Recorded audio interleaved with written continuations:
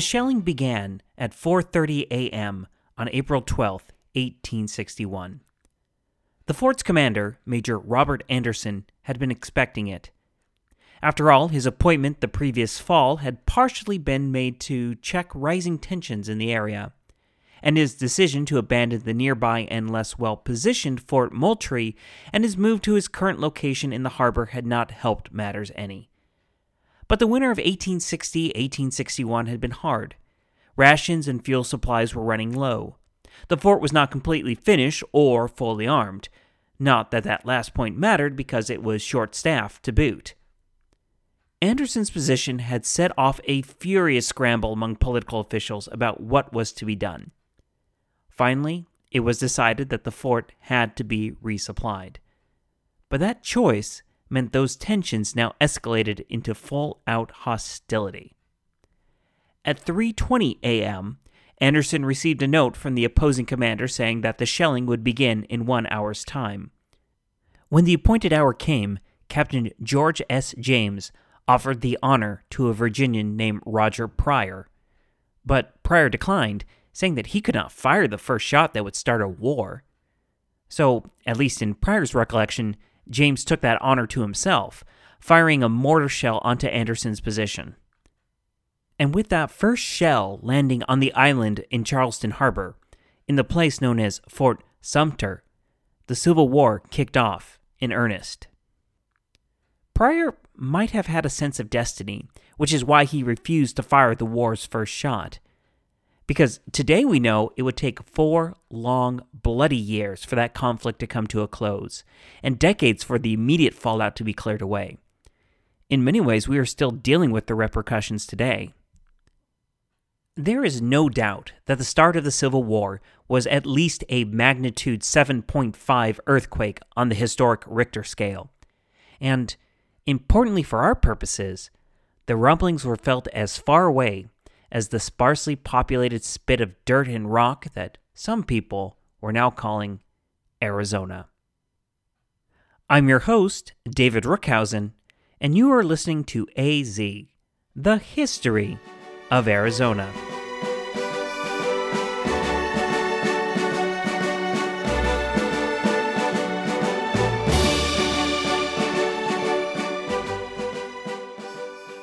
Episode 37, The Earthquake and the Hurricane. By the time the earthquake that is the Civil War hit, Arizona and New Mexico were already dealing with, just to keep the metaphor going, we'll call it a hurricane, all of their own. The Bascom Affair, coming as it did a month before Texas joined the Confederacy and 2 months before the firing on Fort Sumter, had set Cochise, Mangos Coloradas, and many of the Chiricahua Apache on the literal warpath. Cochise, who always had a temper and could be very revenge-minded, would say several times in later years that the incident had put a deep hatred of the Americans in him. In 1869, he would remark, quote, "I tried the Americans once, and they broke the treaty first. The officers, I mean. This was at the pass." End quote. A year later, he told American William F. M. Arney that he, quote, had been guilty of murders and theft since 1861, when he was treacherously seized and 6 of his braves hung, and he escaped by cutting his way through his prison, end quote. And finally, in 1872, he said, quote, "The worst place of all is Apache Pass. There, Indians, one my brother was murdered. Their bodies were hung up and kept there till they were skeletons. I have retaliated with all my might." End quote. At first, though, there was almost an eerie moment of calm before the hurricane hit. The Chiricahua Apache, though they would strike with deadly force within a matter of months, had essentially scattered. Many of the Chaconans under Cochise had retreated to Fronteras in Sonora, knowing that the Americans could not touch them across the international border that they cherished so much. Though Cochise biographer Edwin R. Sweeney does say that Cochise and Mangos Coloradas may have cleared out the livestock from the Butterfield station near San Simon first. Down in Mexico, Cochise bided his time, gathering allies and planning retribution. When the Chiricahuan hurricane made landfall, no one was really safe. In the words of historian and author Paul Andrew Hutton, quote, "Within 60 days of Cut the Tent, the Apaches seemed to strike everywhere. Cochise's warriors hit 5 stage stations, repeatedly attacked the mail coaches, and swept through the Santa Cruz Valley, killing 150 of the hated White Eyes." End quote. In late April, the first major reprisal began on an American party traveling through Doubtful Canyon, near Steins Peak, which sits just east of the Arizona state line, north of where I-10 crosses into New Mexico today. Though the fighting took all day, and the Apache did take several casualties, Cochise himself is said to have been wounded, the Apache wound up killing 9 people. 2 of the men knew Cochise personally and even tried to parley with him. Much like the unfortunate stage driver from the Bascom affair, Wallace, they soon learned that their relationship had dramatically changed. Author Terry Mort writes that, unfortunately, these 2 were captured alive. A newspaper article from the time recounts their fate.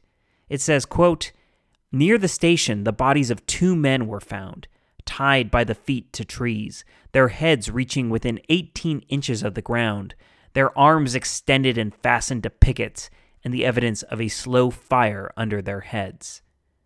The bodies had been pierced with arrows and lances. They were so disfigured as to render recognition impossible." End quote. It's also estimated that this attack destroyed or seized $8,335 in property, including 13 Colt pistols and 13 rifles. Shortly thereafter, on May 3, 1861, Cochise struck again, hitting a freight train heading east from Fort Buchanan. In the area of San Simon, Cochise and 30 warriors attacked after the train had stopped for the night and let their animals out to graze. A running battle then ensued over something like 4 or 5 miles, with the well-armed, well-manned party managing to keep the Apache at bay and even killed a few of them, though the Apache still managed to take at least 17 animals. 2 weeks after that, Cochise struck at a small party between Fort Buchanan and some springs 2 miles south of the fort, managing to kill a soldier and steal some weapons and more livestock. A few weeks after that, he struck again at a small party heading between Sylvester Mowry's Patagonia mine and the fort, killing 1 man and wounding another. Cochise is said to only have had 30 to 60 warriors during April or May, but this number is thought to have doubled by June 1861, a sign that other bands, and possibly some White Mountain or Coyotero Apache under Francisco, who I briefly mentioned last week, had joined the fray. Cochise and his band were still making headquarters down in Sonora, meaning they were nigh untouchable by the Americans in their base. The head of Fort Buchanan even sent a note to Pesquera. Remember him? The guy who had unseated Gandra and was now governor of Sonora? To request permission to come south and teach these natives a lesson, but the request was denied. Cochise returned to Arizona in June 1861, leading a whirlwind campaign up and down the Santa Cruz Valley, striking and raiding with a party of somewhere between 80 and 100 warriors. Charles Poston and Raphael Pumpelly came across the Kanoa Inn shortly after such an attack, with Pumpelly describing the aftermath by saying, quote, "The sides of the house were broken in, and the court was filled with broken tables and doors, while fragments of crockery and ironware lay mixed in heaps with grain and the content of mattresses. We saw a naked body. As is the case of many of the settlers, the first Apaches he had seen were his murderers. We found the bodies of the other American and a Papago Indian. These bodies were pierced by hundreds of lance wounds." End quote.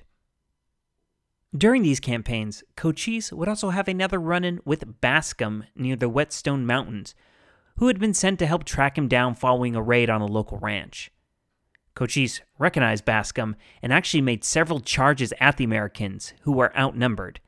The Americans retreated to a more defensible position, which kept the Apache from overrunning them. Since Cochise could not get to his adversary directly, he is reported to have taunted and cursed at Bascom in English before retreating. At this same time, Mongus Coloradas and the Chihenne Apache he led also began making attacks in what is today New Mexico. Though they originally stayed out of the retaliatory strikes Cochise was conducting, a combination of American encroachment, familiar ties with Cochise, and whether or not the whole whipping story is true, Mongus Coloradas led his people down the path to violence. And with his father-in-law now alongside him, Cochise at this time really moves from being just a notable Chiconan to really being a leader among the various Chiricahua Apache bands. He would relocate to the area of Cook's Peak, just north of modern Deming, New Mexico, to help in Mongus Coloradas' campaign to drive the White Eyes from that area. This place, especially an adjacent canyon with a spring, became one of the most dangerous places for travelers in the New Mexico territory, even eclipsing Apache Pass, which was no walk in the park either. It is estimated that between 1861 and 1863, Apaches killed around 100 Americans in this place, and travelers would report seeing the bones and the other grisly reminders of wagon trains that had not made it through. On July 20th, 1861, a party of 7 Americans rode into the area. Now, this was no regular party, but a group of frontier-hardened men selected for a dangerous task. With the disappearance of the Butterfield mail line, which we will get into in just a bit, they had been tasked with delivering the mail to California. This party was ambushed by a group of Apache that may have numbered somewhere between 1 to 200. The team quickly stripped their coach of all its valuables and headed for higher ground, reportedly sending the animals pulling their coach toward the Apache, hoping this would appease them.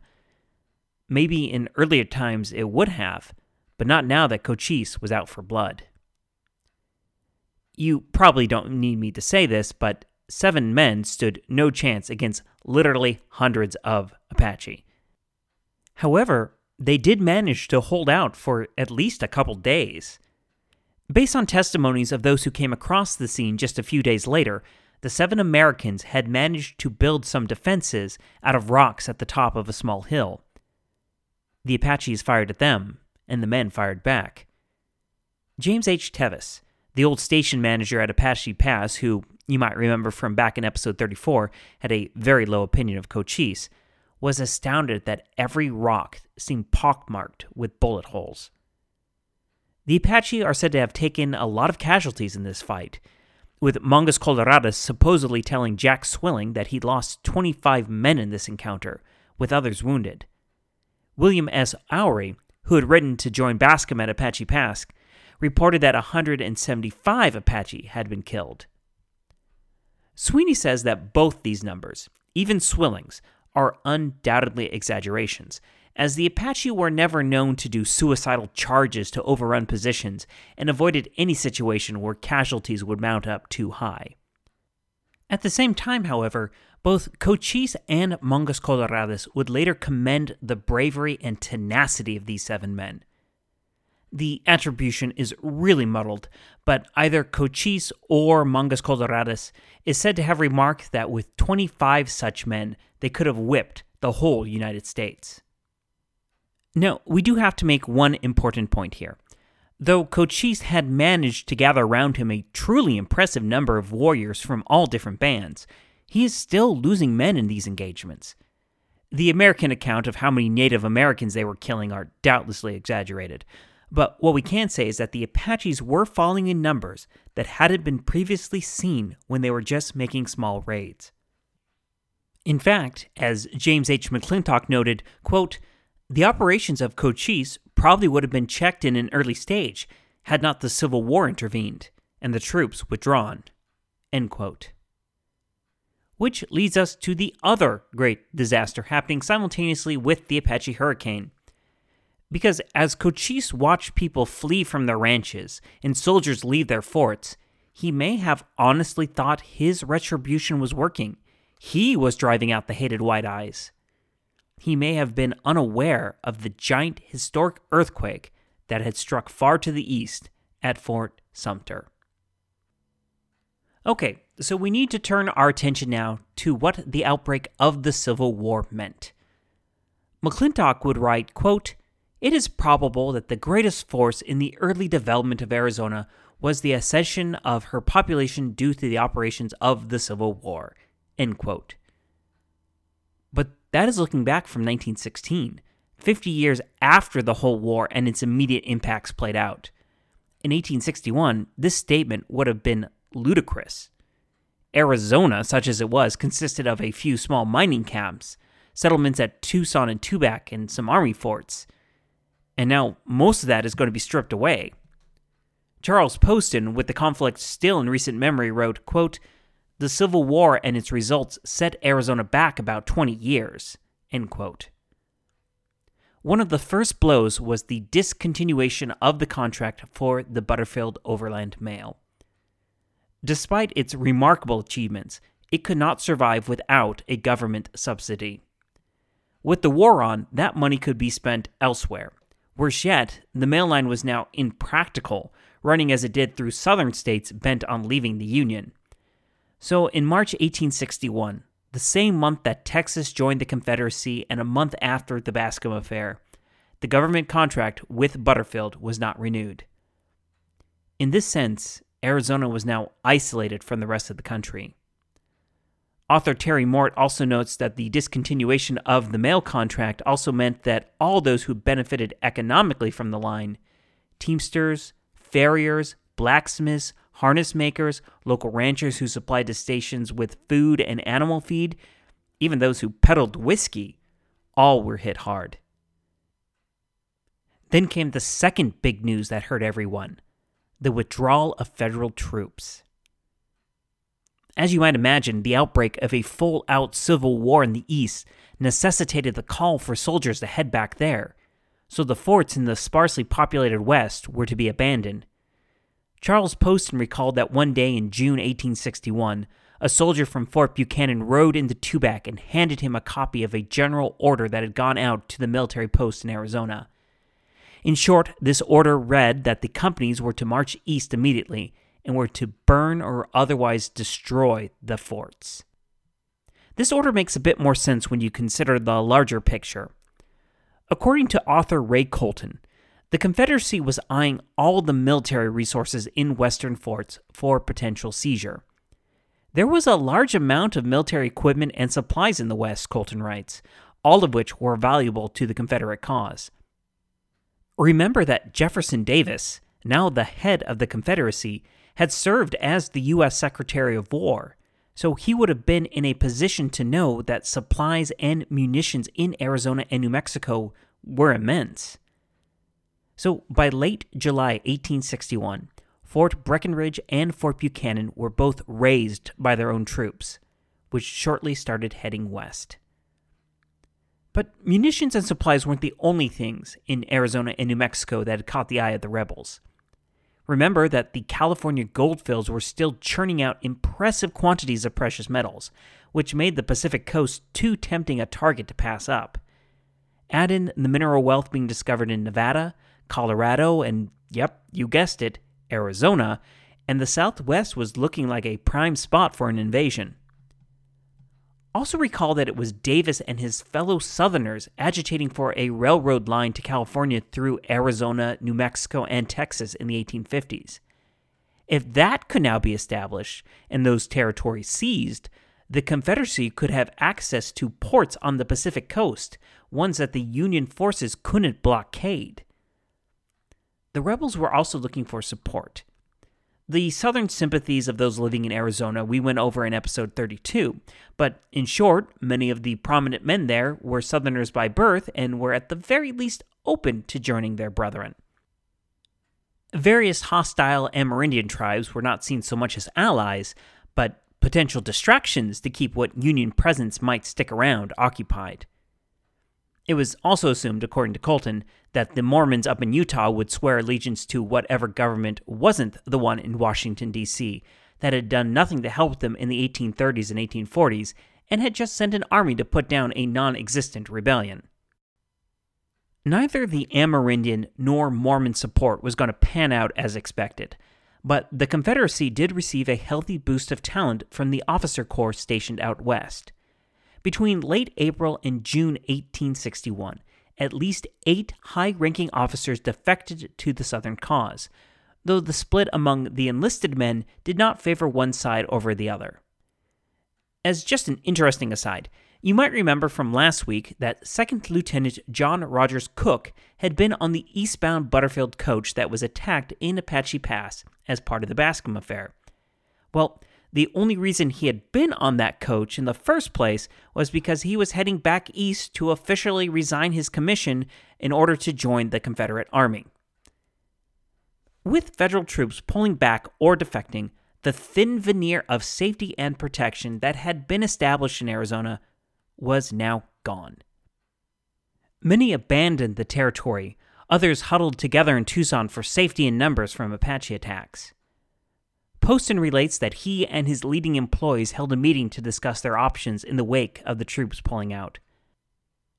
Ultimately, it was agreed that without the soldiers, quote, the Apaches would come down upon us by the hundred, and the Mexicans would cut our throats, end quote. If that last bit seems a bit harsh and racist, you also have to remember that in the spring of 1861, Poston's brother John had been killed by a gang of Mexicans near a mine in the Cerro Colorado mountains between Amado and Arivaca. To be fair, however, it's because John had a Mexican foreman executed because he claimed to have caught him stealing silver from the mine and sneaking it down to Mexico. I mention all this because a concrete grave for John can still be visited in the Cerro Colorado site, a short distance off Arivaca Road. Personal motivations aside, Poston and his crew decided to reduce the ore they had on hand, pay off their laborers, and shut down operations. Poston recounts, with some credibility, subsequent brazen attacks by both Apaches and Mexicans that stole a large number of animals and compelled them to evacuate Tubac. Those few souls from Poston's operation who chose to stay huddled together with other survivors in Tucson. The government of the United States, Poston wrote with some bitterness, abandoned the first settlers of Arizona to the merciless Apache. And Poston wasn't the only leading man with some antipathy towards the United States. As one historian puts it, the population of Arizona was, quote, almost universally Southern and disunion, end quote. In February 1861, the citizens of Mesilla, which you might remember from episode 32 had actually declared their own government separate from New Mexico the previous year, called for a convention the following month. When this convention did get together in March, almost predictably it declared that the area would join the Confederacy. A similar conference appears to have occurred during February 1861 in Tucson, with the same results. I say appears because my sources are a bit muddled on this. There was definitely a meeting with this result that happened in 1861, but some put it at February around the same time as Mesilla's decision, while others say it was in August after the Confederate troops had ridden in. Others give the impression that there were 2 meetings, one in the early spring and another in August. My impression is that there were likely 2 meetings, which is why the confusion exists in the sources. But whenever this meeting happened, definitely in attendance was that charming rogue who had named Arizona William Claude Jones, still supporting the creation of a territory, just swapping out the Union for the Confederacy. Jones's enthusiasm was such that when an Arizona volunteer company received a homemade Confederate flag, he delivered a warm, glowing speech in the plaza of Mesilla calling for the Confederate troops to be sent to the west. We also see soldier-turned-mine owner Sylvester Mowry starting to throw his weight behind the rebels too. Always an advocate to make Arizona its own territory, and disappointed by the congressional failure to act in the years leading up to the Civil War, this seemed a good way to achieve his ends. Though, as just an ominous bit of foreshadowing, his support for the Confederacy would become something that Mowry would have cause to regret in the near future. Though this tacit support by Mesilla and Tucson probably didn't lead directly to it, that enthusiasm certainly must have been a consideration for the Confederate invasion of southern New Mexico. Confederate Lieutenant Colonel John R. Baylor, who had taken up at Fort Bliss in Texas, moved into New Mexico on July 23rd.